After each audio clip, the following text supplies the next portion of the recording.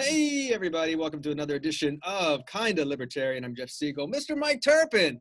What's What's up, up, buddy? Jeff? How How are you you doing, doing? man? I'm great. Good. Excited to have a day off tomorrow, holiday. So, Nice, yeah, nice. nice. Now, you Usually gotta be Sundays careful. what's that? I say you got to be careful. If you say it's Memorial Day and be like, it's Oh, nice to have a day off, people be like, you fucking hate the troops. that is very true. I'm excited to memorialize the troops tomorrow. That's what Nobody does. I mean, there's no. there's there's parades and stuff, which is nice. I usually post something to my clients, you know, based around something that we're talking about anyway. So we're doing a lot of stuff in psychedelics right now. And I'll talk about how psychedelics has helped a lot of veterans with PTSD and depression and traumatic brain injury. Um, I can tie it together because seriously, like people are going to tweet stuff tomorrow about we need to care more about our troops. And of course, I totally agree with that. We treat our veterans like shit, but Yeah. let's also like think about what we can do for the veterans who are still alive, but may not be if we don't help them out. And God knows, I mean, a lot of these medications that they use for PTSD and depression do not work.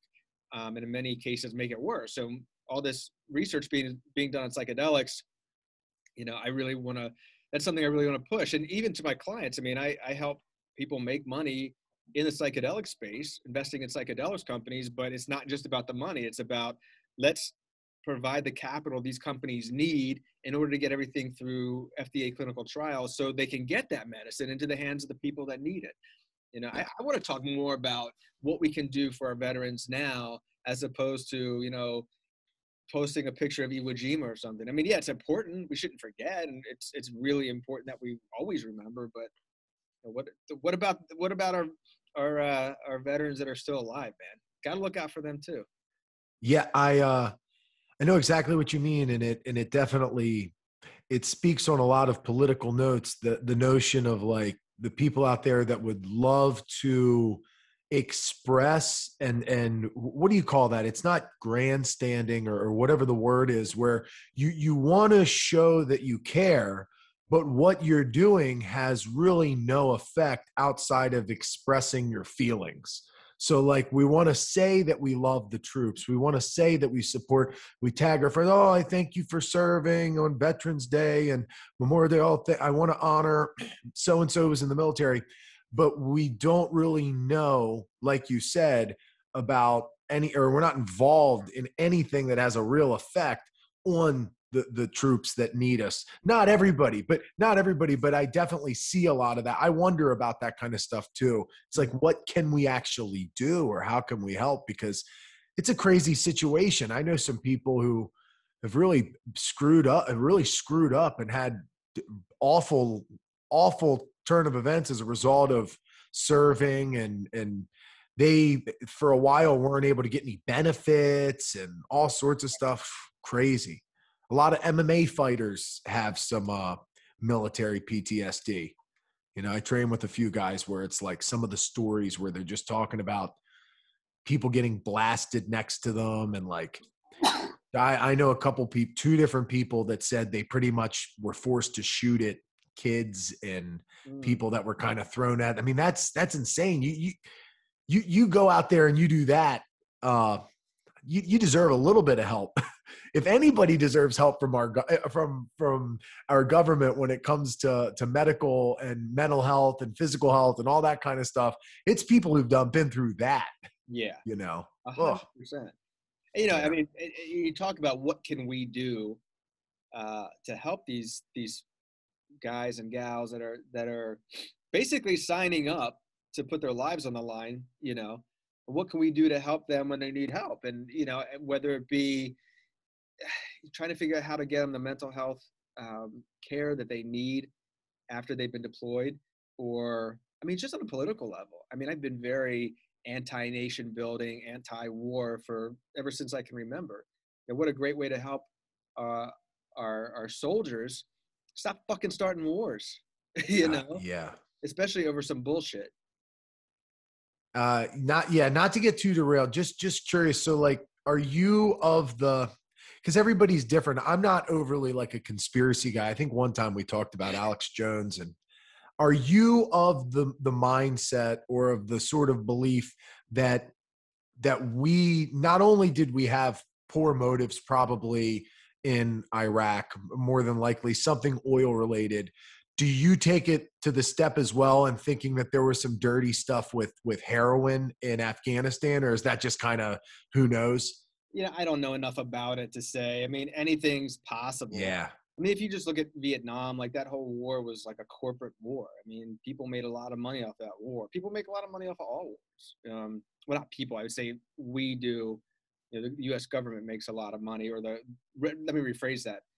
What they say, the military-industrial complex makes a lot of money off of wars. Um, Yeah. it's any number of reasons. When you think about how a war starts, I mean, has there, at least since I've been alive, has there ever been a war that was started for honorable reasons? It's just, well, it doesn't even make sense. Can you start a war for honorable reasons? I guess you can defend your country against enemies. That's an honorable reason. Maybe not to. I don't know if you would call it start a war, or to just defend yourself. I mean, there's probably a difference in that. But that's it's such bullshit that anything happened in the Middle East has anything to do with anything really beyond oil. Oil is a global commodity. We have to have Yeah. our hands on that because oil's traded in U.S. dollars. I mean, it's very complex, and it's that way for a reason. There's no fucking reason we would be. Do you think anybody gives a fuck? Any of the people we elect give a fuck about what's happening in the Middle East, whether it's human rights violations, slavery that still exists in the Middle East? I think anybody give a fuck about Israel, if it wasn't for that. Israel's like, Yeah. well, at least, if we can arm Israel and have that spot, then we have a spot in the Middle East. It's oil is oil to me. My opinion is oil has always been the basis for our involvement in the Middle East. Yeah. I mean, that makes sense. Cause like, I mean, this definitely is a juvenile sort of, I can remember being younger and somewhat of a kid when that all was going on and still going on pretty heavily, the Iraq war. And then about all this other stuff. Like a lot of people were under the guise that, well, what are we fighting for? Well, maybe it's to protect ourselves from this dictator, but the big push was that it was to protect their people from their own self, right? We were saving, and it was a big thing. We were trying to spread democracy Mm-hmm. in Iraq. That was what a lot of it was about at the time publicly. That's what the media outlets, a lot of them were trying to push. That's what our government was trying to say. And then it's like, man, when you look at the turmoil in Africa, when you look at other places, I mean, there are a lot, North Korea, there are a lot of things that we could do that it seemed odd, right? Like, why here? Why this? And then do we actually think that this is going to have a positive effect? Because that's the big risk is, you remove that person, and then are they better? Are they healthier? That's a concept. I wish I could explain it the way I heard Lex Friedman talking about it the other day. But the idea of how some of these dictators or people like, say, like in Russia, you remove the head figure who you think is terrible, and then what happens? And then how much worse off is their country? We might not like Putin, but what happens to Russia without Putin? I mean, in a lot of ways, they're thriving and doing well, and their people are, this is crazy, man. It's hard for me. Is it easy for you to like imagine what it's like being in one of these other countries that we see as being so kind of upside down in a corrupt way? Are we as bad as that? Like, compare us to Russia. How do we compare to something like that? Well, look, I don't have any experience being in a place like Russia. I mean, I think it's kind of like you give up some things, but you get some things. If you figure Soviet Russia, when people had fucking nothing, and you walk on the street, you say one word, you just get executed. That was just how it was. It's probably not quite as bad as it was back then, but listen, if you speak ill of the Putin government, that motherfucker will poison you. And he'll go on TV and be like, yeah, Yeah. what the fuck you gonna do? You know what I mean? Michael Moore wouldn't have made it past like the first few days of filming a documentary. Fuck no, man. And that's the thing in our country. We really do. We not only respect our First Amendment, but we really rely on it. You know, so I think it's hard sometimes for us to imagine what it's like to be in a country where you can't say certain things. And that's why I've always been like, I am not a big fan of a lot of these, conservative right-wing groups, or the far left groups, but I will defend their right to say what they want to say. I mean, that's Yeah. just part of the deal. There's a fucking QAnon conference happening in Dallas, I think this Oh God. weekend or next weekend, a fucking conference, you know? I mean, it's their right. They can do it if they want. I think that those people pose a threat to democracy. Um, Yeah. but you can't, even if you, like, I think we talked about this before too. It's like, if I see a Nazi flag, I'm offended, I'm angered, I want to fucking like destroy anybody promoting Nazism. You know what I mean? Yeah. But at the same time, it's like, hey man, if you want to let everybody know that you're a shithead Nazi, that's your right, you know? I'm glad. I'm glad you're letting us know. I've always said that the person who puts the Confederate flag out on their doorstep they're not influencing others to be racist. They're letting people know who they are. And no matter what you think of the Confederate flag, you definitely are going to think what you think of the Nazi flag, right? I like that. That's almost like being able to look up and see who in your street's a pedophile. I know, right? Right. Like why do we want privacy for the types of thoughts that these people have? If you are pro white supremacy, let it be known. Wear it on your t-shirt, please. Let me know who the fuck you are. Yeah. Dude, there was a thing I saw on Twitter this morning about there's a company called Hatworks in Tennessee that was selling, I guess sells Stetson hats. And they started selling, again, this is a thing that's happening a lot lately, yellow Stars of David, equating the genocide of 6 million Jews to mask mandates, and they were like, oh, they're for sale, and Stetson found out about it and they're like, you're not selling our shit anymore. So like by that woman who ran that store coming out and saying, look, I'm a fucking, racist, and thinking it's funny to make that equation, she got shut down. Not shut down like the store didn't get shut down, but the company that supplied her with her inventory was like, nah, fuck you, we're not doing that shit. So I'm glad she said some shit, because now I hope her store goes out of business, Yeah. And apparently some people went down there too and put a big flag that says we don't do business with Nazis or something like that. So yeah, fuck her. I hope she goes out of business. But how would you know if she wouldn't have said something like that? And of course, Marjorie Taylor Greene did that last week. She doubled down, tripled down, if that's a thing, making the equation again. It's like, the Jewish people know about this and we don't want to see it happen again. Talking about, again, like making that connection, which is a bullshit connection. I don't know what's going to happen with her. I hope enough people realize how not only is she a racist, but she's fucking out of her mind.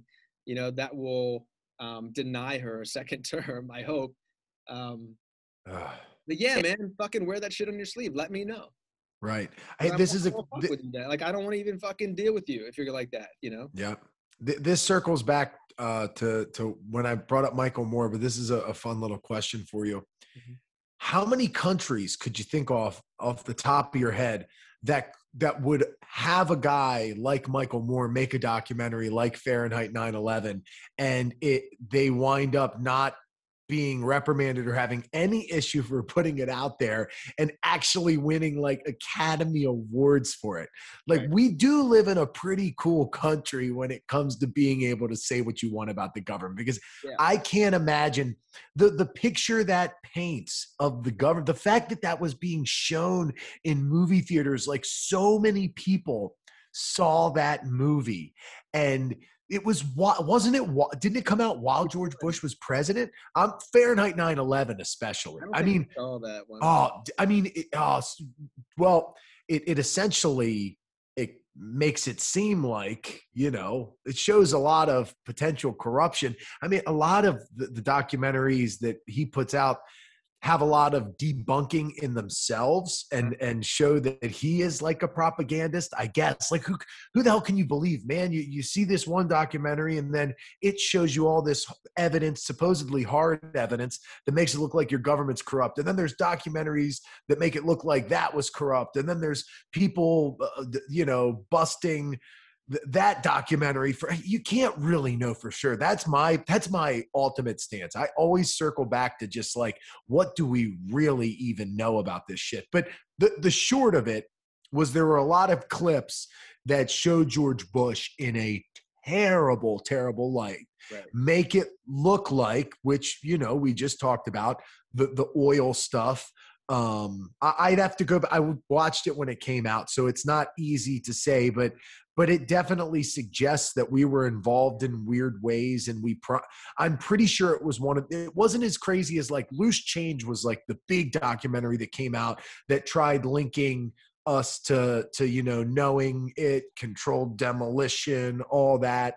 Like that led to future documentaries. Now, every time there's some big event that can be, that was like the biggest conspiracy documentary when that came out. I don't know if you remember that, but Loose Change. It was like a YouTube video, and they're having interviews with what a lot of people would tell you are pseudoscientists, are not really pilots. They don't know what they're talking about. But it was going over all this stuff, and it's why a lot of people, like Charlie Sheen was a big one, and there were a lot of celebrities that got on the bandwagon, and a lot of them were Loose Change supporters of this video. And if you were to watch that back in the day, I mean, you couldn't help but come away thinking, holy shit, that was an inside job.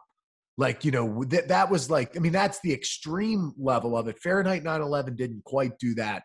But regardless, let's just say this, a Michael Moore type documentary where you are outing your government for being, or you're, for warmongering, dirty conspiratorial stuff, knowing a lot of shady stuff, just very, very damning things. How many countries would allow a documentary to come out about itself like that? Very few. Not even 20, probably. No, not even. Maybe some like Western European nation. Yeah. Maybe. But they would be on that shit, dude. They would be on it, because if it wasn't completely factual and obvious, there would probably be a bigger issue, right? There would probably, because the Michael Moore ones historically have not been, I would say they probably have notoriously at least not been spot on. And there's a lot of, in the Bowling for Columbine, not to get too, this isn't topical at all, and it doesn't matter, but this just goes to show you the country we live in, which is interesting, because there are things in Bowling for Columbine where like there's editing goofs. So like there's a scene where he's showing the president of the NRA, what was his name? Is that Charlton Heston? Is that who that is? Oh, what's that? Wayne LaPierre. Maybe he's having I wanted to say it was Charlton Heston who he was talking to, but it might have been that guy. I could be getting it mixed up. I know they both have some sort of NRA association, but Michael Moore was showing him a picture, maybe of somebody who got killed or something, and then there were like editing goofs in it that make it look like that was staged and didn't really happen. Like, like that he staged part of the interview footage that was used was like doctored and faked, essentially. So at the very least, you're dealing with an element of fake documentary that puts people in an insanely poor light. And then that shit goes on to win your country's awards, thing, and gets nominated as the best documentary. That shows you a little bit about America. It's a very telling thing about our country. It's like it's almost so positive that it's become negative in a way, right? Because it's like we're really allowing some crazy shit to let these people do that. But it makes me comfortable knowing we live in a country where people can do that, right? It's a give and take. So why do you think it is that, so like Michael Moore, I've only seen a few of his movies. I don't know how factually accurate they all are. I did read an article, man, it was a long time ago, interestingly, by a conservative who hated Michael Moore, but relented to the fact that there was very little that he could not substantiate in his movies. I don't know Oh, who wrote it, right. which movies he was referring to, um, but he does have his own narrative. I mean, he's on the left, and that's his narrative, and I think he owns that. He doesn't try to deny it. The question is, why would his movies do so well? But how come we've never seen like the conservative version of that movie do so well? Is it because Hollywood tends to be very liberal? I don't know if I buy that, because if it's a really compelling movie, especially today, because the democratization of streaming services tells me that if there was a really good documentary that was like was leaning to the right, you know, the director leaned to the right on things, it should get attention. But what do you think about like documentaries that are, or even just like, you know, clips of things? What's that? The Veritas Project. I Uh-huh. mean, you know, that guy's always, James O'Keefe is always posting stuff, and sometimes it's debunked, sometimes it's not. I don't really like it because I don't think his intentions are honorable. I think that he is just looking for a quick spot. Like, look, I found one person or two people out of like 10,000 people on the left that are admitting to doing this or doing that. Big fucking deal, man. You're going to get that on both sides. You know, I think maybe, you know, why, I guess the question is, why is Michael Moore, why is he considered more legitimate Yeah. than a guy like James O'Keefe? In my opinion, I just think that James O'Keefe is not a particularly talented director. I think he doesn't build cases. Like Michael Moore will build a case in a movie. Even if you don't agree with it, he builds the case. Whereas James O'Keefe is just like, he sneaks in a camera and catches two people doing some shitty things. And it's like, look what the fucking left is doing. You know, I don't, James No, or what's that? What's his name? Andy No, the guy that's been very against Antifa. Yeah. I mean, that guy's always getting busted for like trying to start shit, like getting inside Antifa and like trying to stir shit up. It's like, dude, you're in, I mean, we know what you're doing. I mean, if you really wanted to get that point across, build something, build an argument, make a fucking 90-minute documentary. There's no way that guy couldn't get the funding for it. What I would think is the there are some there are definitely some fringe conspiracy type people who've never taken it to the level of like Michael Moore. But I remember seeing the Bohemian Grove. Like we just brought up Alex Jones. I remember, but that's not. I mean, that exposes a lot of Republican side, conservative side of things. I only say that, I guess, because over time, Alex Jones has become more of a conservative figure, and he eventually was on, you know, Fox News for a little bit, and for a little while a Trump supporter. So that's kind of what makes me think him. But that wasn't even close to the level. The first thing I thought of was, well, I mean, conservatives just aren't funny. They're just not entertaining. They're not cool. Like, I mean, a lot of like your bigger, when they talk politics, when they critique politics, it's rare you get one that is entertaining. Laughing is like the trick, man. If you're going to say some shit that you're going to want to convince some people, being able to make them laugh is huge. And conservatives have like, when I think of the bigger conservatives that talk like this, they do it in such a serious, boring, they talk from a way that is just not entertaining. Hmm. And you could think of that too when you look at the left and the right presidential candidates. I mean, Donald Trump in a way was an exception. He had a little bit of a sense of humor, and some people do. But I mean, God, like it's hard to imagine somebody that was as smooth and cool and funny like President Obama in ways Right. on the right side. Like it's just not, it's not what you expect. And when you think of like how much comedy and the left have paired, when you look at SNL, when you look at like Comedy Central, I mean, the Mm-hmm. Colbert Report, that was parody. It was left wing parody. Right. The Daily Show is parody. The Comedy Central should have had a left wing and a right wing show that did the exact same thing, the exact same framework, that equally parodies both sides. I get SNL having a bit of an agenda, but there should have been a balance in something like that, or an HBO. So, but this is the thing: is like the media, not maybe not just the media, entertainment is so like the left has just elbowed their way in, and it seems like comedy and our source of entertainment has become so politically correct from a left agenda point of view. Mm-hmm. That's what I think it is. I mean, it just it's so hard to think of anybody or anything. Like, can you think of a TV show? What TV shows come to mind when you think of right politics? I mean, look what happened to Roseanne Yeah. when she, was a Trump supporter in the show, and it didn't really go much further than that. Yeah. Just a plot arc.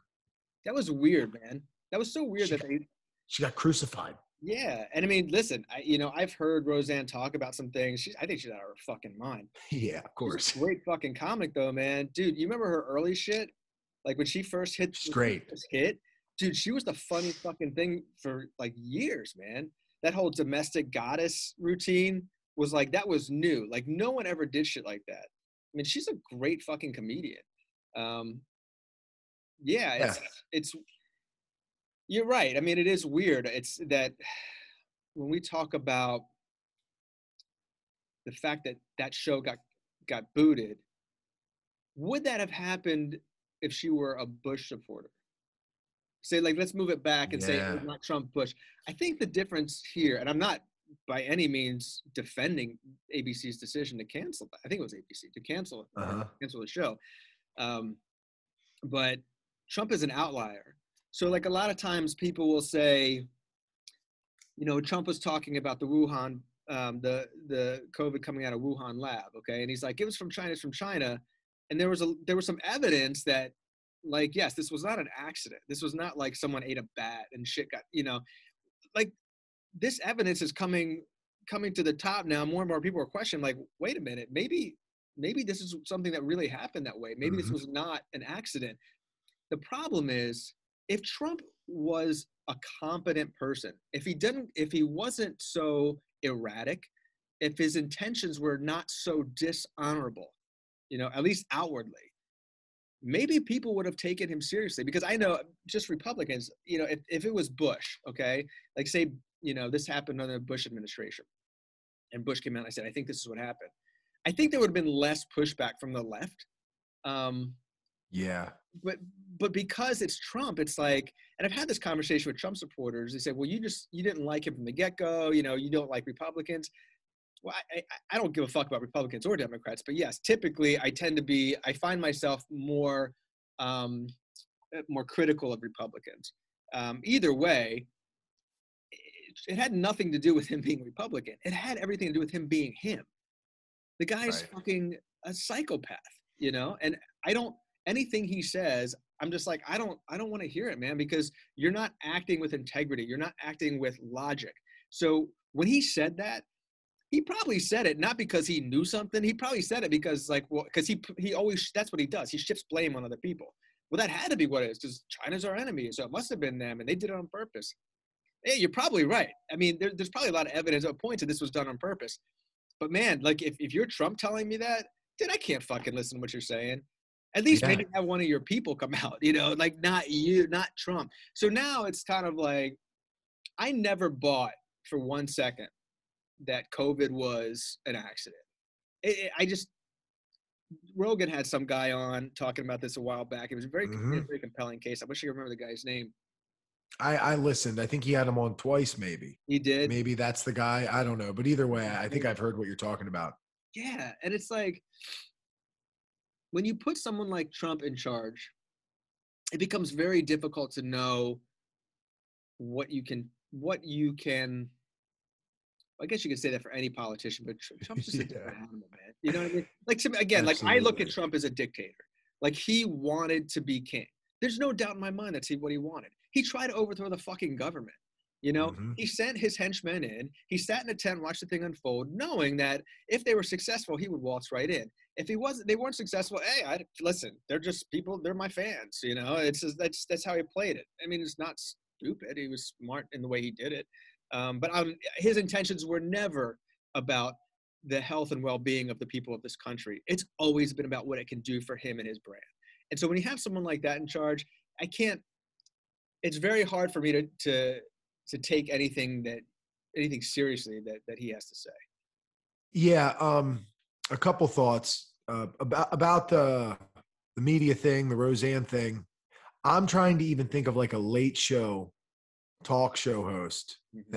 that isn't obviously of a left-wing nature. I'm trying to even think of anything that there are like honestly, this is how crazy it is. You know what is the most right wing? Only because it's willing to criticize both sides is South Park.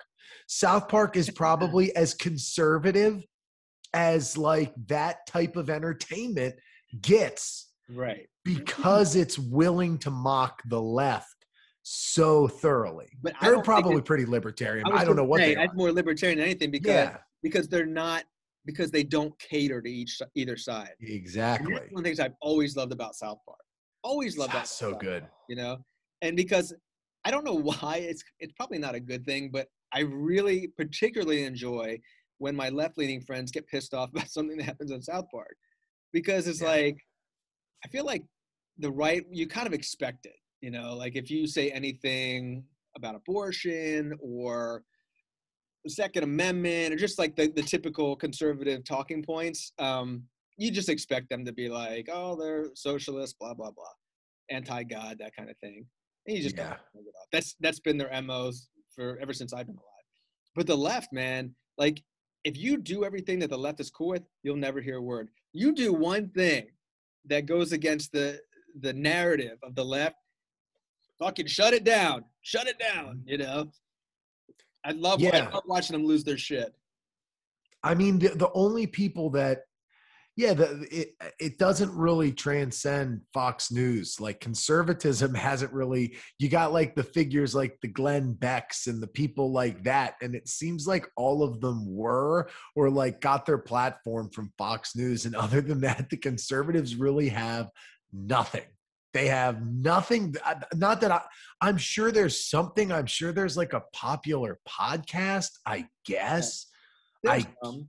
There's I'm, you popular know, podcasts and there are popular shows that run online. I think Alex Jones still has a pretty loyal following. oh yeah, yeah, Um, yeah. that exists, but it's not probably out in the open as much as the stuff that's on the left.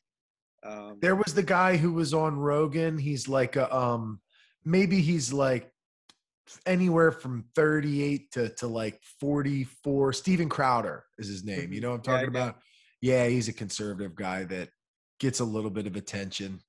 But yeah, it's not. There was another thing I thought, God, what the hell did I want to say? You know, with the Trump and COVID and all that, the big issue is, yeah, now we're finding out that was probably the case, but why did we have to speculate and why did we have to say something like that when we didn't know back then? It loses the legitimacy. You're the president, and that just comes from being in over your head Mhm. and not really knowing the brevity of the role that you play. He Yeah, didn't understand his Twitter account was evidence that he didn't really get his role as president. right. That's what it spoke to me. It was like, oh, this guy doesn't quite understand the effect and the position that he is playing right now. And in a way, it was cool because it wasn't politics. It was Donald Trump. Right. But it was fucking scary in a lot of ways. And it was scary how many people did not see through or care that he was that person. They wanted him to be the savior. There was like a bizarrely religious nature. What I have loved about politics since then, I mean, it sucks because I think Biden is probably he might be just as inadequate in a lot of ways as Donald Trump was, and he's probably worse in some ways. I'm not saying who I think is better or worse. Right. Donald Trump is a dangerous person to have at the front for a lot of obvious reasons, but I love that people are done respecting and loving. You've been taught in school how like other countries look at America and they don't like our American pride so much. Hmm. They do, like it was a big thing I learned in German class in school. We went over how Germans thought that the nature in which Americans had American pride was kind of silly, and they weren't like that. And that always stuck with me over the years, because you hear that in ninth grade, and it's like, oh wow, I never thought of that. The way we were with Donald Trump was embarrassing. It's embarrassing to be that proud of somebody like that. Now, I think in ways we were a bit too proud of President Obama as well. I think we were a bit too proud of what we had. We did something amazing. We were willing to vote in a black president. In some ways, I guess it was a positive direction, but we were a bit too proud. I mean, in a lot of ways. But the Donald Trump thing was crazy. I mean, people. It's religious. It's Dude, religious the way people were with him. well, it's the same way with Obama. I mean, Yeah, you're people, right. hardcore Obama supporters, it was a religion for them. Like Obama could not do wrong at all. He was the savior. The Yeah, difference, though, between the two is the religious followers of Obama, of which there were probably millions, or pretty close to that anyway. yeah. And I'm basing this on nothing, but just in my head. Mhm. Uh, I never, they never struck me as dangerous or violent. Right. The Trump people are excessively dangerous and violent, generally speaking. Yeah. That's a Yeah. big difference. I could look at the Obama people. I've always thought that people on the left who are extremely sincere people, there's an element of like, oh, you don't quite get the way you are not seeing the bigger picture. Your heart is in the right place. You are doing something from a genuinely good perspective. Whereas a lot of the extreme Trump supporters, you could tell that they didn't care at all if they were wrong in any way, or if there was some obvious bullshit, because they would just be like I said before, it's like when they talked about Trump, they'd be like, well, he just needs to get off that damn Twitter. And I was, yeah, but that's him. What does he need to get off it for? Because he's an idiot? Yeah. Because he's saying stuff that's racist, sexist, wrong, gonna cause issues with other countries. So like, why does he need to get off Twitter if he's so amazing and such a strong leader? Why does he need to get off Twitter? Why shouldn't he be tweeting? Is it because he's what? He's an idiot? You know? Because he's saying shit that he shouldn't be saying. Yeah. Yeah. That's the guy that you want to be gung ho on. Yeah. The left, it's sneakier. They're cool. Obama's cool. I get how you could dupe people. Yeah. Yeah. Well, it's kind of funny too. You think, okay, we're 2 days away from June. Okay. And I still see Trump flags up. I actually saw a flag today that said "fuck Biden" and "fuck you if you voted for him." Oh yeah, dude. I take my dog on a walk in the neighborhood. There are Trump flags in my neighborhood, Yeah. and even though I'm in Harford County, I live in Aberdeen. It's not like I live like in like the middle of like rural Harford County. Right. So, but there's Trump flags still hanging, dude. They're gonna hang for a while. Oh We're yeah. gonna see Trump flags 10 years from now. Yeah. Yeah. There will still be people flags. That whole cult started building its brand before Trump, I would say. I think it really started with Sarah Palin. She was really the first nonsensical dimwit that almost took a major stage in the political arena. And you could tell that by the things she said. She was completely clueless. Her intentions were never honorable. But it was like all of a sudden the far right was like, hey, wait a minute. This might work, you know? And then from there, we started seeing more and more of these far right lunatics coming into office. And now we have a ton of them, It was, Mm-hmm. oh shit, what was the guy? uh, Dan Crenshaw, who's been on Rogan too. He just posted a thing the other day that they're gonna infiltrate woke ideology in the military, and if you know something about it, you can submit your information here. What the fuck does that even mean, woke ideology? Like, and it pains me to see him. The dude was a fucking Navy SEAL. He served his country. You know, it's like, why are you doing this other than to just garner votes? I don't even, and I know that like there are military people that say, well, it's, you know, our woke ideologies are military, and you know now the gays, you know, openly serving and this and that. Dude, I don't care like how scary Russia or China looks. The U.S. military remains one of the strongest militaries in the world. We will, I say we, I ain't doing shit, but our military could, will fuck you up in a way that you Right. can't even fucking imagine. You know, it's like just all the shit that happens to our country from China and Russia. You don't think we're doing that shit in other parts of the world? Like the technology that we have. If you look at our military forces, our Rangers, our SEALs, they're no fucking joke, man. They're like, weirdly say, I feel like they're like robots. They're killing machines. Yeah. So this idea that they're trying to push is like the socialists and the woke are infiltrating our military. Really? Because the last I checked, we could fuck up anybody, anywhere, anytime, even our own citizens. So Yeah. that kind of thing that they're pushing, that's more that right-wing bullshit. That's like trying to tell everybody, hey, Trump had it right, man, America first. Okay, but that still doesn't mean anything. Yeah. Getting woke ideology, I don't even know what that fucking means. Woke idea, what does that mean? You know, I mean, it can be anything. What is your definition of woke? I even fucking hate that word because it's like, it's so stupid. It's like all it's become is a word to criticize people who I think just want everyone to be treated fairly. You know, I think that's where it started. But then it kind of mutated into this thing where the far right used it as a weapon. The far left said, hey, if you don't call me they, you're not woke and you should be canceled. We're like, fuck you. The First Amendment says I can say what the fuck I want to say, you know? Yeah. How did we get here, Mike? How did we get to this place where the two, like on both sides, the craziest fucking people have the loudest voices, and the rest of us are like, what the fuck is going on? I think it's the way the direction media has gone, and the direction, you know, social media and the internet has just rapidly changed things, and it's made things that are so polarizing, and the ability to manipulate, the ability to use propaganda, and then everybody can have their extreme platform.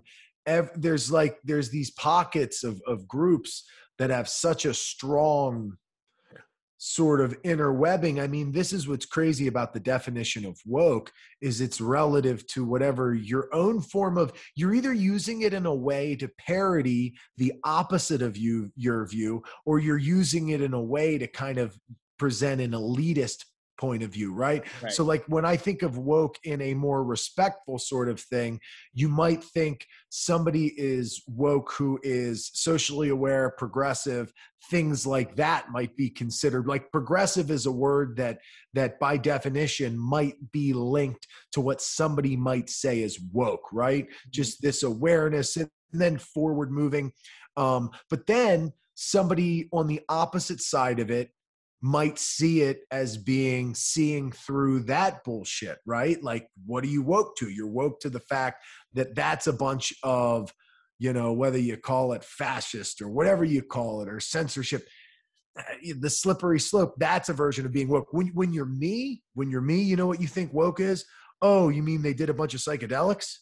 You know, that's where I started using and hearing the Right, word right. woke. I always thought woke meant, oh, dude, that guy's mind got opened That up. He has seen some shit. That is a woke dude. He's like makes a sense to me. yes, That makes that I sense to me. get. That's me. My version of woke means that you've transcended this existence and you understand something greater than this. You've Dude, experienced, yeah. you know who's not woke? Fucking Joe Biden, man. That dude looks like he needs to take a nap. He always looks so tired. That's fuck God. Yeah, there's another definition of woke. That dude needs to wake up, man. He's always so tired. I feel bad for Joe Biden a little bit. I mean, I'm not a fan, but it's like, imagine working your whole life just for this moment. And when you get elected, you only get elected because because you just couldn't get any worse in terms of the opposition. And you're so like, I'm not trying to be ageist, but you're so old now. It's like, Yeah. you don't know what the fuck's going on half the No. time. You know, I credit him for at least trying to put people around him who do know what the fuck's going on. I think there's a big difference. That's one thing that Trump never did. He put people around him that would agree with him, and if he didn't agree with him, they were gone.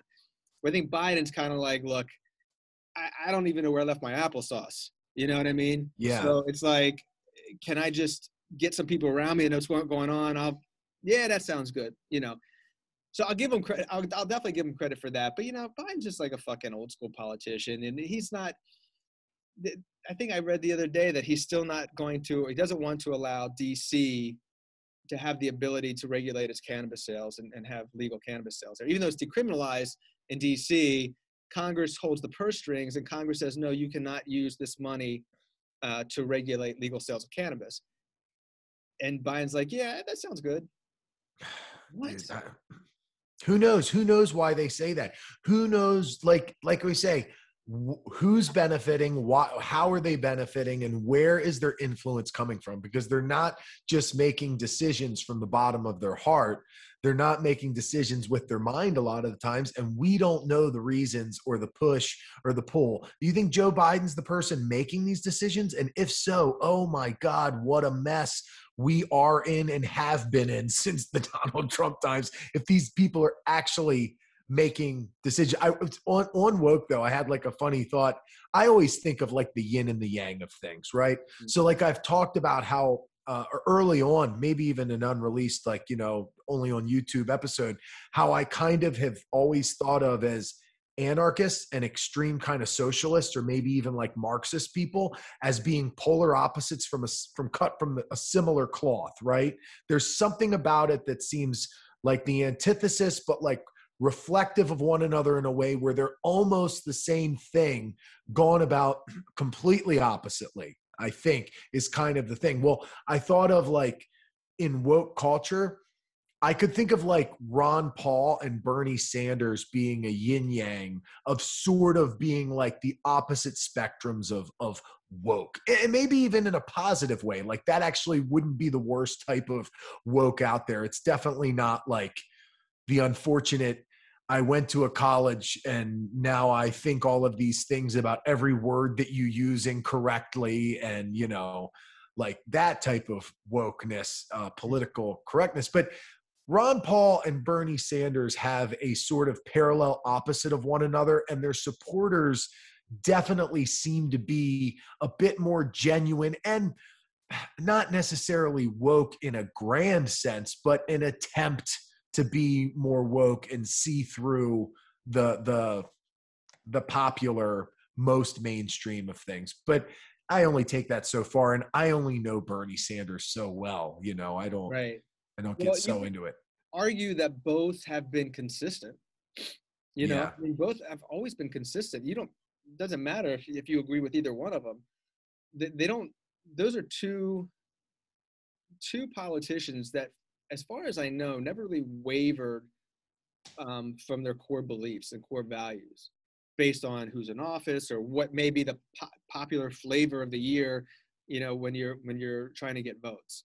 And I'll give them both a lot of credit for that. Justin Amash is another one, man. That guy's consistent as fuck. You know, like, he doesn't waver. And in fact, he was a Republican and said, listen, I'm just going to be a libertarian now because the Republicans have lost their way. You know, and he was one of the first to really come out and point it out. I think a lot of us kind of knew that the Republicans were losing their way after Trump was elected. And that's when it happened? Is that when it happened? You think that's when it just shit got crazy upside down? I think that's when so it was a race. And for years, like, all these people were coming to this like Iron Man race, you know, and they're all kind of hanging out, drinking their, you know, energy drinks and stuff. And more people came and more people came. And then Trump showed up and then fired off the starting pistol, and boom, they all went. Who was the second most likely candidate to because I can remember Ted Cruz was running. Who were the main people that were running against Trump in that primary? Was there anybody that was like remotely grounded in like some sort of, you know, did they have any chance really of having somebody be pretty normal slash good I think president? Kasich was probably your Okay. more rational Republican there, but you had Rand Paul, which is kind of like he's a libertarian when it's convenient for him. Yeah. I think Marco Rubio was in there. He's just a Yeah. little fucking. I mean, that guy, whatever the way the wind blows is where he's going. You know, who else ran? Did Lindsey Graham run? I don't that I don't know. Hmm. I really don't remember. I just don't. It's been tough because in my lifetime, I don't see the potential with like certain presidents. And now looking back, you almost look at the people like, and initially maybe John McCain would have been a person that could have gone down in history, at least in the Republican point of view, as being somebody who could have been a good president, I guess. And but God, these people lately, I just don't see any potential, and it just makes you shake your head. And the same thing just happened with the Joe Biden situation. It's like you just don't see the potential.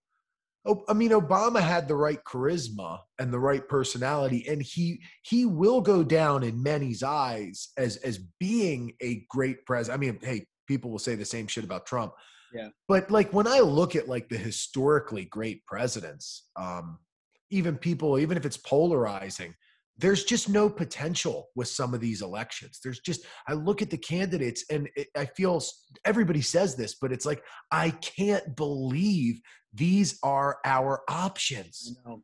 How are these people our options? How is there not somebody that works their way to the top of this whole election thing and is out there in the primaries that's better than these people, that speaks better, that debates better, that is more likable, that has more charisma? Has the fact that Donald Trump had some of the best quote, energy and speaking and being like charismatic Hmm. out of like presidential candidates says a lot because he doesn't really have it that much. No. Well, he was charismatic, I think, to people that agreed with his take on things. See, Yeah. for me, when he would talk, I found him not charismatic at all. I Me found him either. off-putting. And I think a lot of people did find him off-putting, but there were enough people that were like, I'm tired of being left out. And there's a lot of people in this country that have been left out for too long. And that's why he won. Yeah. That's the only way I see it, because he's not qualified, he's not competent. Um, and and I think about what's going to happen next. Biden's a one-term president, assuming he doesn't die in office. And I don't say that I'm not Yeah. trying to be funny. I'm being honest. It's just the odds. He's an old guy, and I mean no disrespect to the guy. I'm just saying, look, he's not going to win another election. There's no way. Um, Even if he like fucking cured cancer tomorrow, it wouldn't Yeah. matter. It would not matter because someone would be like, oh, well, he cured cancer, then why didn't he give it to the troops right away? Why did he, there's always an excuse. No one cares about results anymore. No one cares about, you know, actually proving that you can do something valuable for the people of this country. So what does that leave you with? Maybe it just leaves us in a place where the minimum thing we can expect is someone to just um, honor their oath oaths of office, respect the Constitution, protect it and defend it. If you can do Yeah. that, you're far more. You will be far more successful than likely this president and Trump. Yeah, it's that's definitely true. What I see, people always think about him dying. Look at the way people get, and he already looks this way to a degree, but he's going to get sickly more than likely before Mhm. he dies. And that would put us in a pretty interesting predicament. Like if the man gets some sort of cancer, or let's say he does get diagnosed with Alzheimer's Mm. or dementia, or really starts losing. No one will ever know. That's what they did with No, Reagan. Reagan had Alzheimer's while he was in office. No one and knew. they Never know, never realized. know. Now it may be different now because we have access to information a lot differently than we did when Reagan was in office. Yeah, So, and might I be a feel bit kind of more shitty. obvious I feel now. shitty saying it. I really, I should take that back because it's not fair for me to sit here and say, "Oh, the dude's old and he could die." So, I could get hit by a bus tomorrow. I'm not as old as him. Right. Um, Clearly, I think he's probably, in good enough shape that he can do what he's doing now. Um, I just, I was just very, very disappointed that that's the best the Democrats could come up with. I mean, Yeah. that should have been a home fucking run to win against Trump. And it was a fucking battle, like a hard battle. And there are people that ran in the primaries as Democrats that I suspect would have been far more effective leaders than Joe Biden. But whatever it is, I mean, he's president now, and you know, I'm I just I just hope that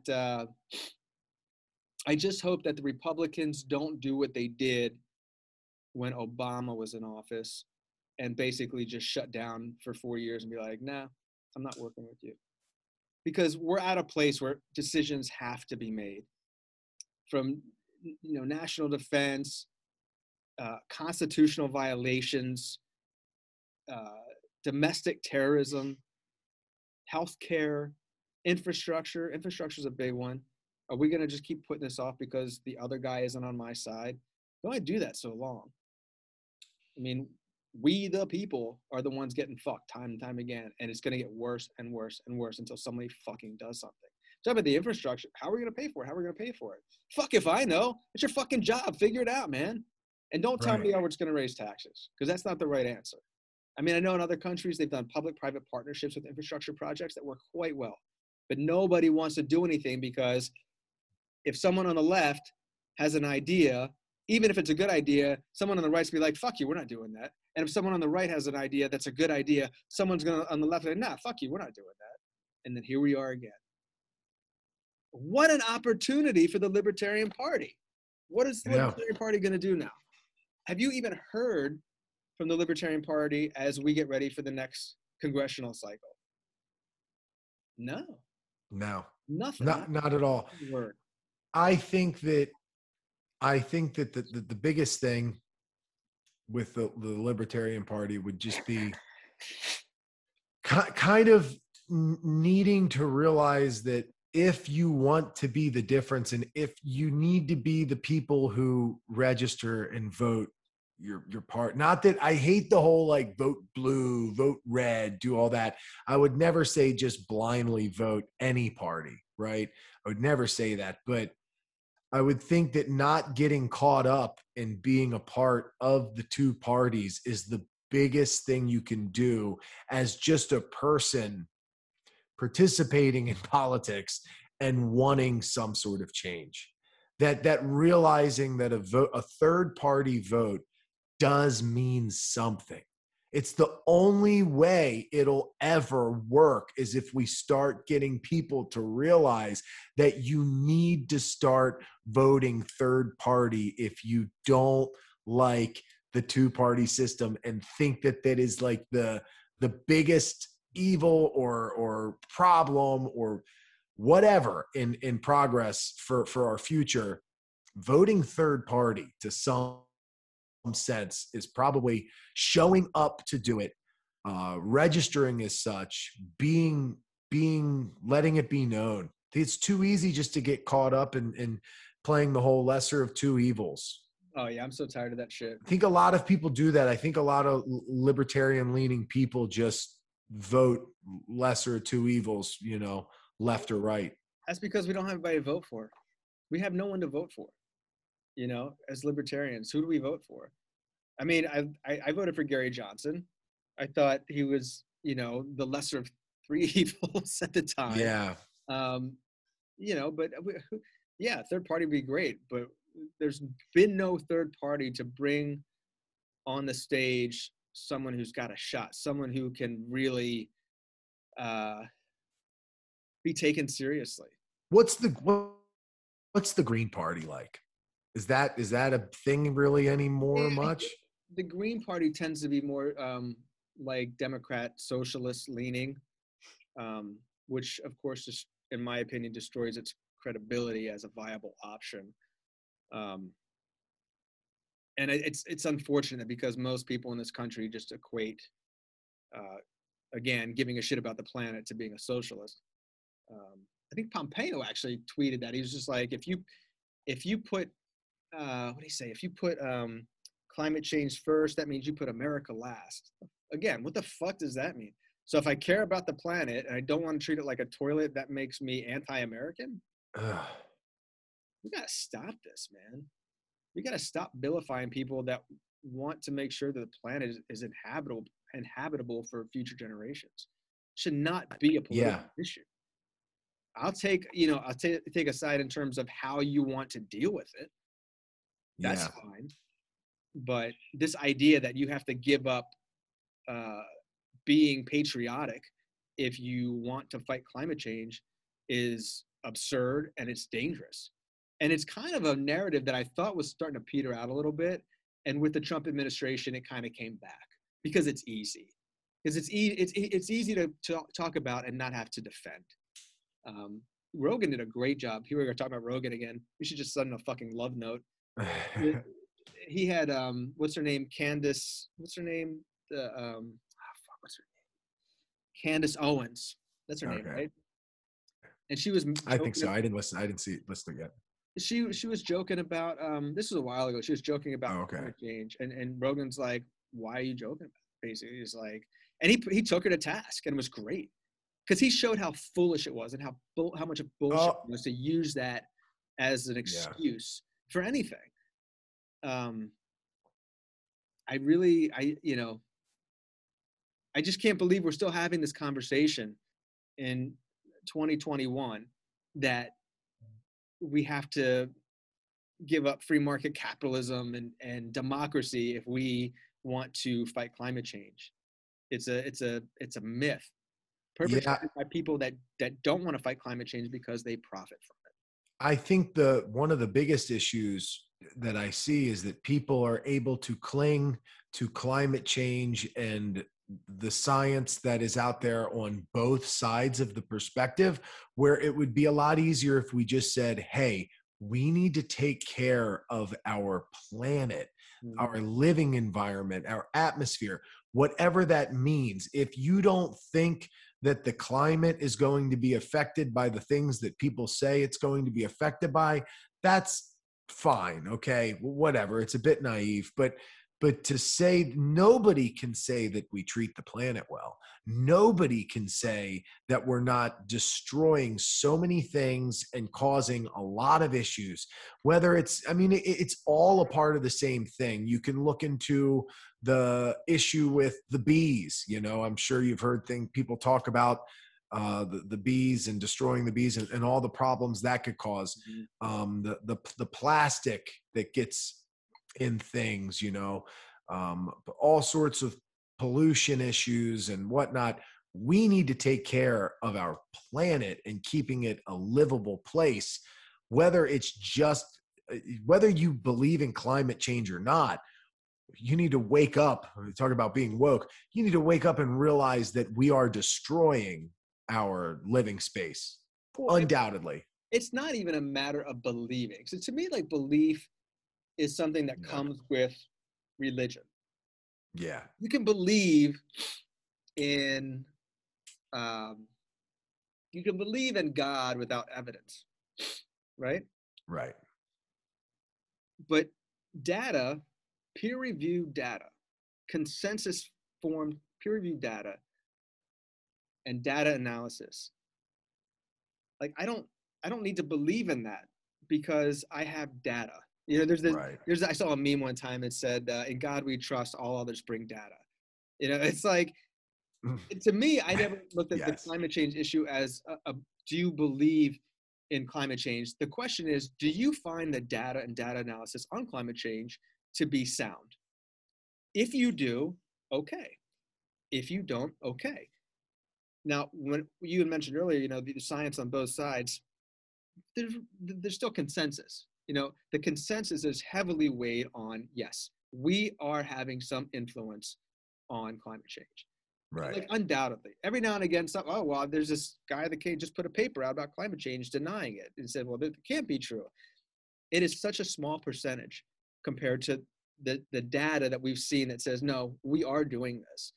And it's this is another, I'm not going to take credit for this, but someone said, if you went to the doctor and the doctor says, listen, you have cancer and you need to get into treatment right now or you're going to die, are you going to go to 99 other doctors for a second opinion? Maybe you go to 2 or 3. That makes sense.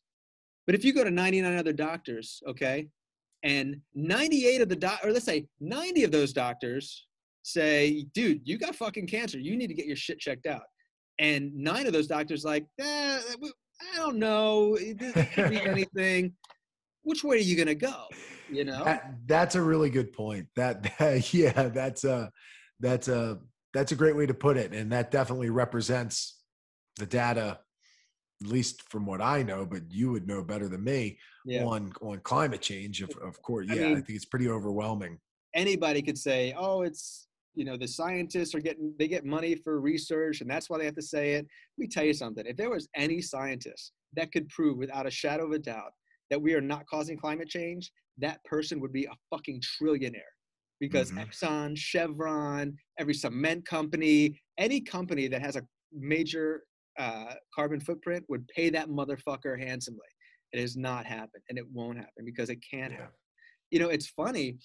Last week, there's a hedge fund called Engine Number One that has been trying to get board seats on the board for Exxon, and they own like 50 million. I think $50 million worth of the company, which is like, I don't even think a full percent of what the company's valuation is. And they won 2 board seats. And they wanted to win 2 board seats because they believe that Exxon has not been taking the climate threat seriously. And while all the other major oil companies have said, look, climate change is a real thing, there's a transition happening, and we need to account for this if we want to be an operating company in 20 years. Where Exxon says, no, we got plenty of time. We're going to double down on drilling. We're going to raise more money and drill more places. Now, this hedge fund owns $50 million worth of companies. Like, look, that's a bad way to look at it. Climate change is real. It is going to affect our operations. And also, let's look at some other data. By 2040, more than 50% of all new car sales in the US will be electric. Why would you keep drilling for oil? Why would you keep building oil infrastructure, distribution infrastructure, when in 20 years, less than half all new cars sold will be relying on the internal combustion vehicle or engine? Why would you do that? Because they're trying to get paid now. They don't give a fuck about what's going to happen in 20 years. If I was a shareholder of Exxon and I was long Exxon, I say, I'm going to hold on to the stock for 20 years, 30 years, 40 years. I'm going to hand it off to my kids. I want to make sure the company's doing well. They're making bad decisions. They're making bad decisions based on bad data, bad ideology, sticking to the guns. No, man, we're an oil company. Stop vilifying oil. Dude, it is a transition that's happening. It is an evolution of personal transportation. Just like we went from the horse and buggy to the internal combustion vehicle. We are going from the internal combustion vehicle to electrified transportation and hydrogen fuel cell transportation. That is happening. That is a fact. So why? If you are running I don't even know what the market cap is of Exxon, but it's massive. Why would you risk your entire company on ideology? And so this hedge fund went in and said, no, we're shareholders. We're going to change the game. And they went in, they got 2 board seats. Things are going to change now. That is the absolute perfect example of how capitalism can serve as a positive catalyst for change. Because I'll tell you what, those 2 board seats are worth more than 50 years of people going to Exxon headquarters with signs saying, fuck big oil. That doesn't do shit. Nobody cares. Yeah, no, that was, man, that you sound very right. That was a good way to put it. I wish more people could hear that, you know. Uh Dude, we got like billions of listeners. Everyone yeah, I can know. hear it. Yeah, ah man, it's that's the nature of a lot of things though. It's we aren't doing things for the better. We're not doing things for our future. We're not doing things from an objective, drawn back perspective. We are self serving. We are narrow. We look for confirmation bias. You know, somewhere out there, there's somebody who says, well, I've Googled climate change. And what did they do when they put it in?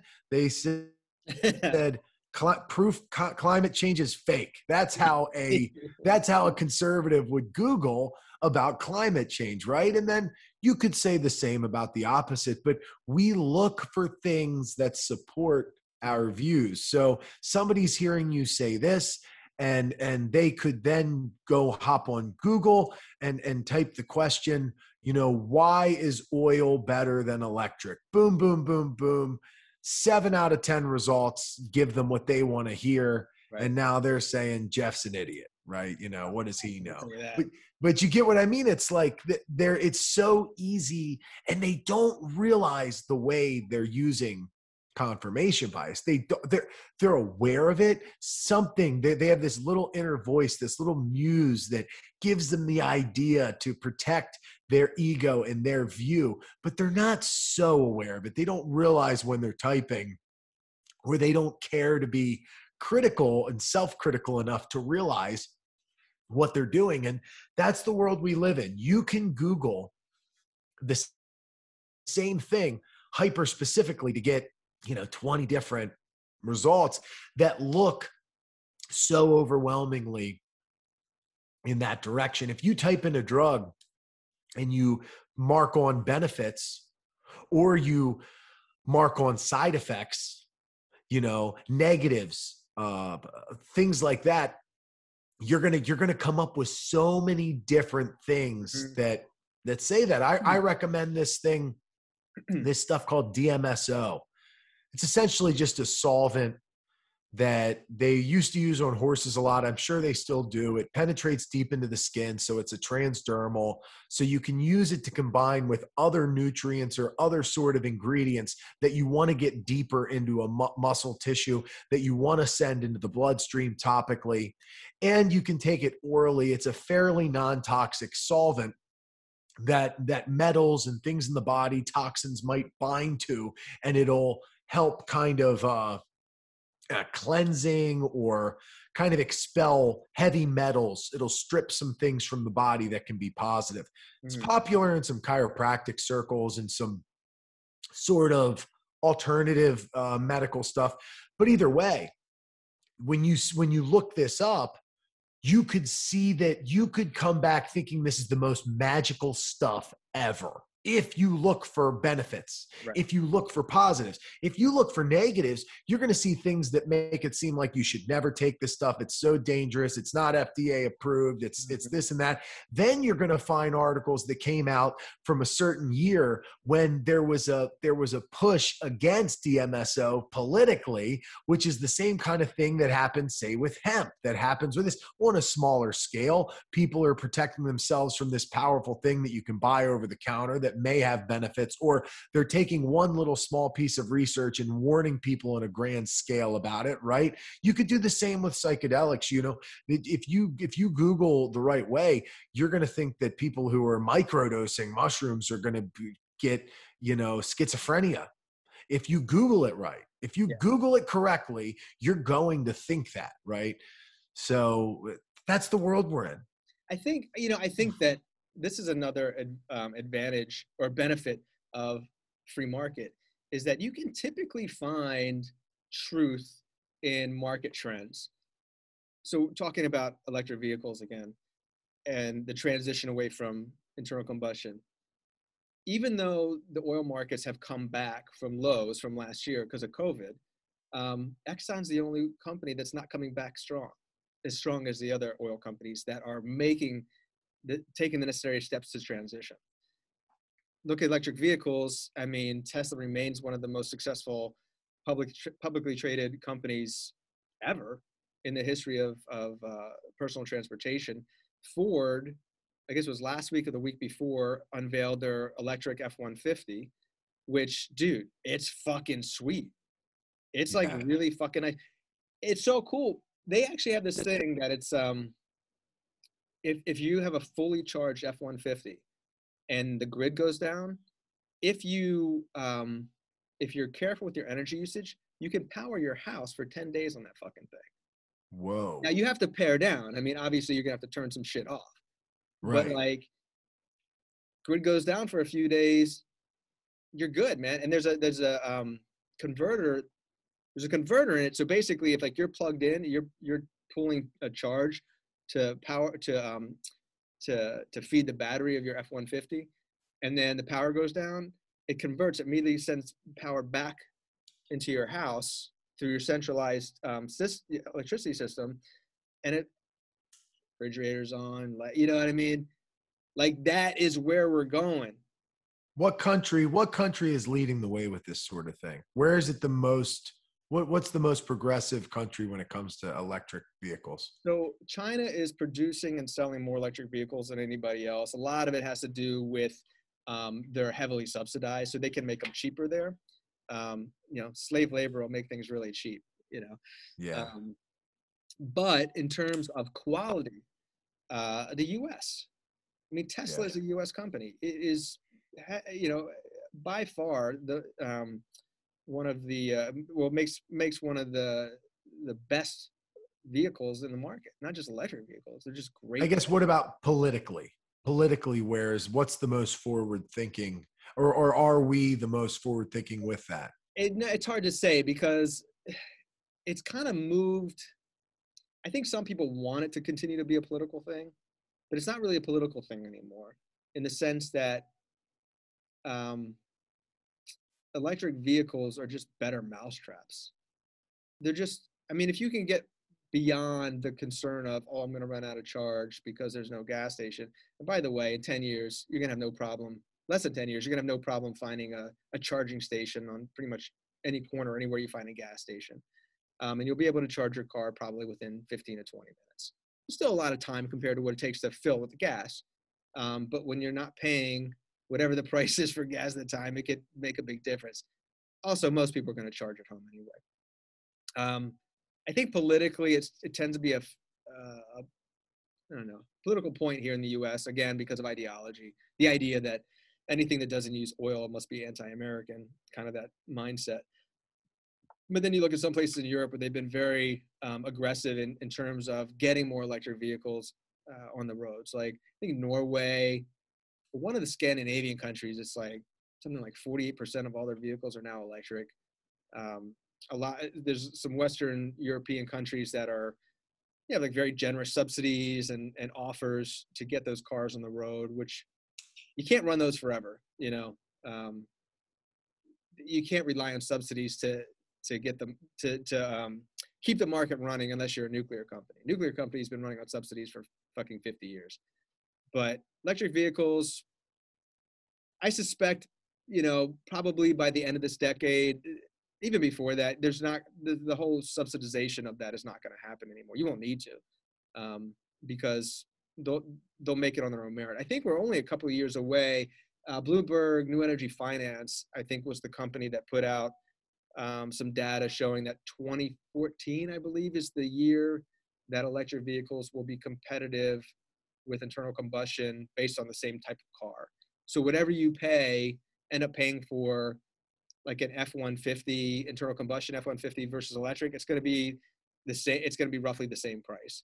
Okay. And if you boil it down, if listen, most, I don't know most, but if I had a F-150 for work, you know, like a lot of farmers where I live use F-150s. They don't really drive that far, you know, maybe 30, 40 miles in a day. Well, that's more than enough charge they'll get, because I think the F1, the base model, I think is 220 miles on a charge. And you can run all your power tools and stuff from it because of the batteries inside. Um, no need for diesel generators or anything like that. Just again, it's a better mousetrap. And that's the direction in which we're heading. And if they're both the same price, which are you going to go for? It the one that's a superior, the superior version or the inferior version?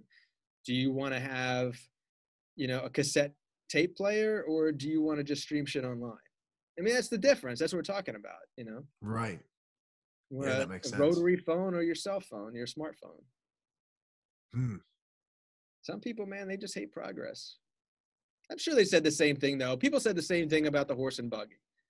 You know, there was a um, Horace Rackham, I believe was his name, was one of Henry Ford's lawyers who, let me make sure I'm telling the story right because I don't want to fuck it up. It's actually a really good story about this idea that when you go from from when you transition from like within an industry, like again going from the horse and buggy to the internal combustion, that was a big deal. And there were a lot of people who were like, "This is stupid. This thing's never going to work." Okay, here it is. I'm going to pull it because I wrote about this a few times, and I just want to make sure I get it right. Let's see here. Dead air is the worst. Dead air is the worst. Yeah, we're good. If they made it this far. I know. I just want to make sure I got the right the right wording here. Let's see here. Edit. Find in page. Okay, here we go.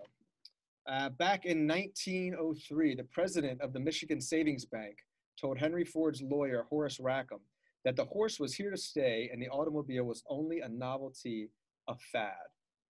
Fortunately, Rackham didn't listen. He invested $5,000 in Ford stock, which he later sold for $12.5 million. Oof. A lot of people back then were like, they couldn't even fathom the idea that all these people were going to have a mechanized vehicle. You know, how could they? Think of shit. I mean, had you told me 30 years ago that we're going to have reusable rockets, I'm like, really? I don't know if that's possible.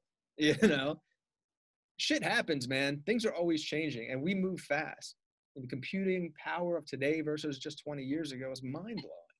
So this idea that electric vehicles can't make it, aren't going to be the next evolution is, for lack of a better word, stupid. Wait, it exists now.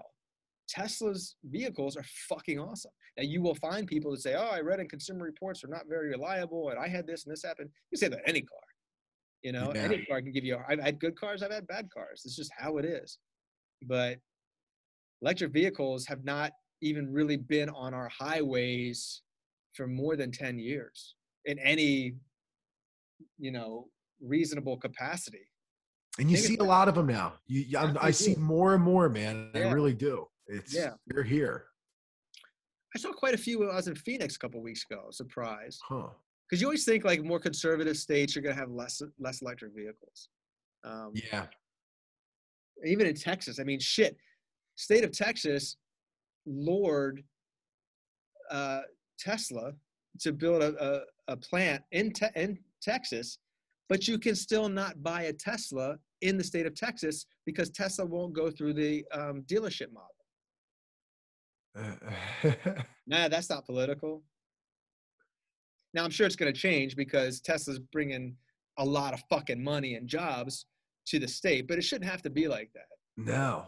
And in the libertarian circles, I was very surprised that there weren't a lot of libertarians that spoke up about that. When we first learned, I think it happened in Michigan and a couple other states, that they said you have to go through the dealership model. And I wrote about it. I was like, how is this at all fair in an honest free market? To be forced to go through a certain model that serves no purpose other than make some people money. Because they say, oh, well, you need the dealerships because, you know, with the dealerships, that way we can help with like servicing and stuff like that. Well, maybe just make better cars so they don't need to be serviced all the time, like Tesla's doing. You know? Yeah. That's when I think when we talk about the kind of libertarian idea, it's like, why, you know, for me to speak up about that makes sense to me. But the fact that very prominent libertarians out there have never said a word about it, it's a big fucking deal, man. I, yeah, of course. I think it's in the future. I think that's a thing that they'll get probably more on, I'd imagine, but are just a little behind the curve in that one thing. It seems like it would be in line with libertarian perspective, but again, it goes back to that. It's not so obvious on certain issues where libertarians will fall because it's just not the talking point that they're bound by. There Mhm. are a few things they're bound by, and then from there you can make assumptions, but it's not as cut and dry as I think a lot of left and right people are, which makes it interesting. It makes it very interesting to dissect because you can't put your finger on it outside of like a handful of big bullet points. Well, the bottom line is if people would just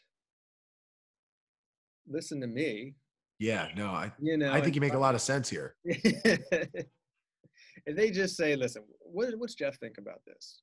Mhm. I think it'd be a better world for all Yeah, I agree. That's the title of the episode. of us. Like Show what notes. Just listen to Jeff. but listen, if you think about the things we talk about, and it's like it Yeah. all makes sense. Free markets, personal sovereignty, smoke weed if you want, fucking, do mushrooms, be nice to people, stop manipulating, don't lie to people. You know what it is? It's goes back to that thing. It's like corruption comes with power, and it's like we don't have the power yet, so we get to make non-corrupted sense of things and not have our own personal sort of little selfishness or have our friends behind closed doors that we need to appease and Mhm. that sort of thing, which gets involved in big politics. I will say it. Yeah, I'll say it. I don't think until this democracy ruins itself, which is just if history repeats itself, our government, this little thing we have going on, this experiment is set to doom. It's a time bomb before things get shifted. Okay, more than likely. We've survived pretty far, and it does not look that promising that we're going to survive forever the way things are. Something is right. going to change dramatically. I will till the end of this experiment and project that America has going on. You need to shake hands with the devil in order to step foot in that office as president. Now, that doesn't mean that things can't change at a local level and a Right. smaller level. You can have popular figures, and things like that might lead to gradual reformation of the government potentially, but I think that's our best hope. Small Well, scale shift. I think there's truth to that because we saw that with gay marriage, right? I mean, that happened on Right. a local level, state level, and then finally the Fed relented, and we're seeing it now with cannabis. Yeah, we're going to see it with Um, cannabis for sure. so, it's frustrating when it takes so long, and it's frustrating when you see people fighting things that you think to yourself, why would you fight against this? Why would you fight against two dudes getting married? How does that have any effect on your life? Why do you want to fight against somebody who wants to get high? It has zero effect on your life, you know? the But the rate in which we solve our problems is too slow, and the rate in which we increase our problems is too high. Period. That is a serious issue that we have. It's like 20-year battles over like something like that, and meanwhile we just keep piling on the buffet of problems. do you think that's a result of maybe not having enough to do? If you think about back in Oh, the day, think about back in the day before we had computers or anything, and most people were farmers and, had just hard jobs and they worked, 10, 12-hour days. At the end of the day, you just want to eat, fuck, and go to bed, you know? yeah. And maybe not even fuck, just eat and go to bed. Or maybe not eat, just fuck and go to bed. Either way, when nowadays it's like an 8-hour shift is normal for most people, maybe 7 hours when you really get rid of the time you spend on Facebook and Twitter. And then what do you do with the rest of your time? Yeah. Find shit to complain about, I guess.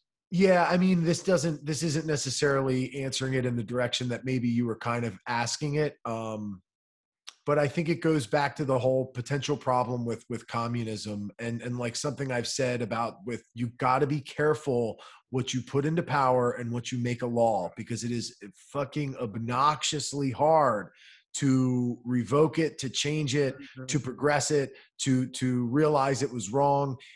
It's like you build this power and you give something power and you give status to something, and then you expect it just to pull back or change or shift quickly. I think of a lot of things like that. Like, that's one of the biggest issues with communism. You build this strong government to implement it, and then you expect it to dissolve in a way, or at least that's what some people would say is an issue with it. But I think that with a lot of laws, we have these things that get into place. We have these ideas. We have these things of power. People don't like change, so they fight it. Why? I don't know why somebody fights the idea of weed and gay marriage and all like that. It doesn't make sense to me. But dude, it means a lot to some people. People are very afraid of change. They make things, well, what's next? We're going to be, marrying animals, And when people said that, I was just like, yeah. I was like, okay. I mean, I guess if you can I find don't someone to care. do it. Again, I mean, it has no influence on my life. It has no influence on my health, safety, security, none of it. I mean, if I own a goat and you're fucking my goat, I'm gonna have a problem with that. Yeah. But I mean,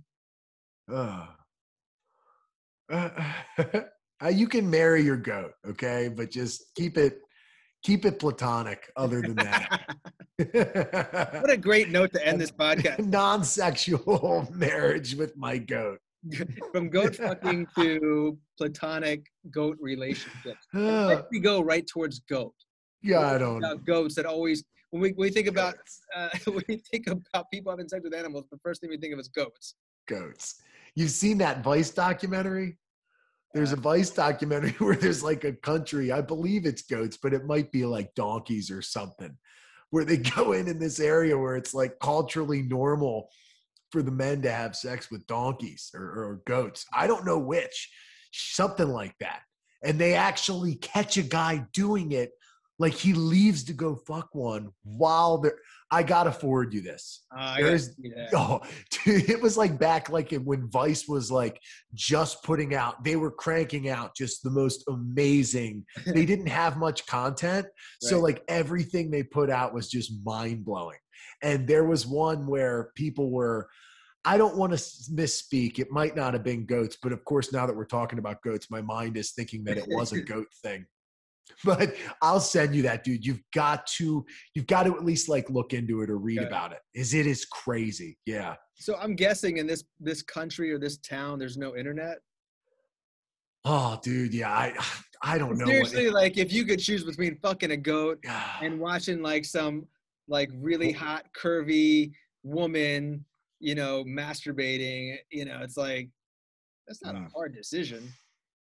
Hopefully it's just older generations that are dying out that are into the whole goat thing. An eventual thing of the past. And what the fuck does a goat think when that's happening? I don't know, dude. I have like, well, my father and my father's father were fucked. My mother. It's just the way of a goat's life. We don't know any different. We've been getting fucked for generations after generations. The goat sees a guy coming with his pants out. He's like, "Oh, this is bad." Oh, no. Dad joke in full effect. Ooh, on that note. Well, hey, another great podcast. Yes. It's funny. I had a bunch of things to talk about, and we didn't get to one of them, and that's fine. We just kind of rolled with it, which is what I like. Yeah, man.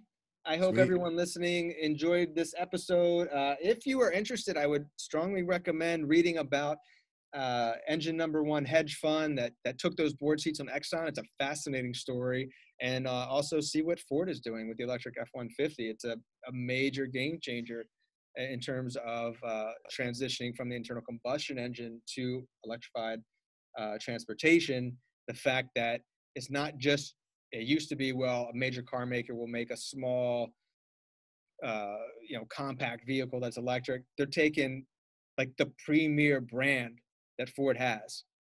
Ford, I think it's what 14 years running. F-150 has been the best-selling truck in the country. They're not gonna risk their brand and their bread and butter for some bullshit. So the fact that Ford delivered this electric F-150 in the way it did marks a major change in the way we will be getting around and working in probably for the next 100 years. Hell yeah. Unless, Civil War happens, Then someone we're gets not. nuclear Yeah. codes, and we go the way of the dinosaurs, which maybe not such a bad idea either. I mean, That's really, all right. let's be honest. I mean, is the world going to be any worse off if we're not here? No. Not much. Not much. All right, people. Be well, Cool. be free. Until next time. Oh, shit. I didn't still record.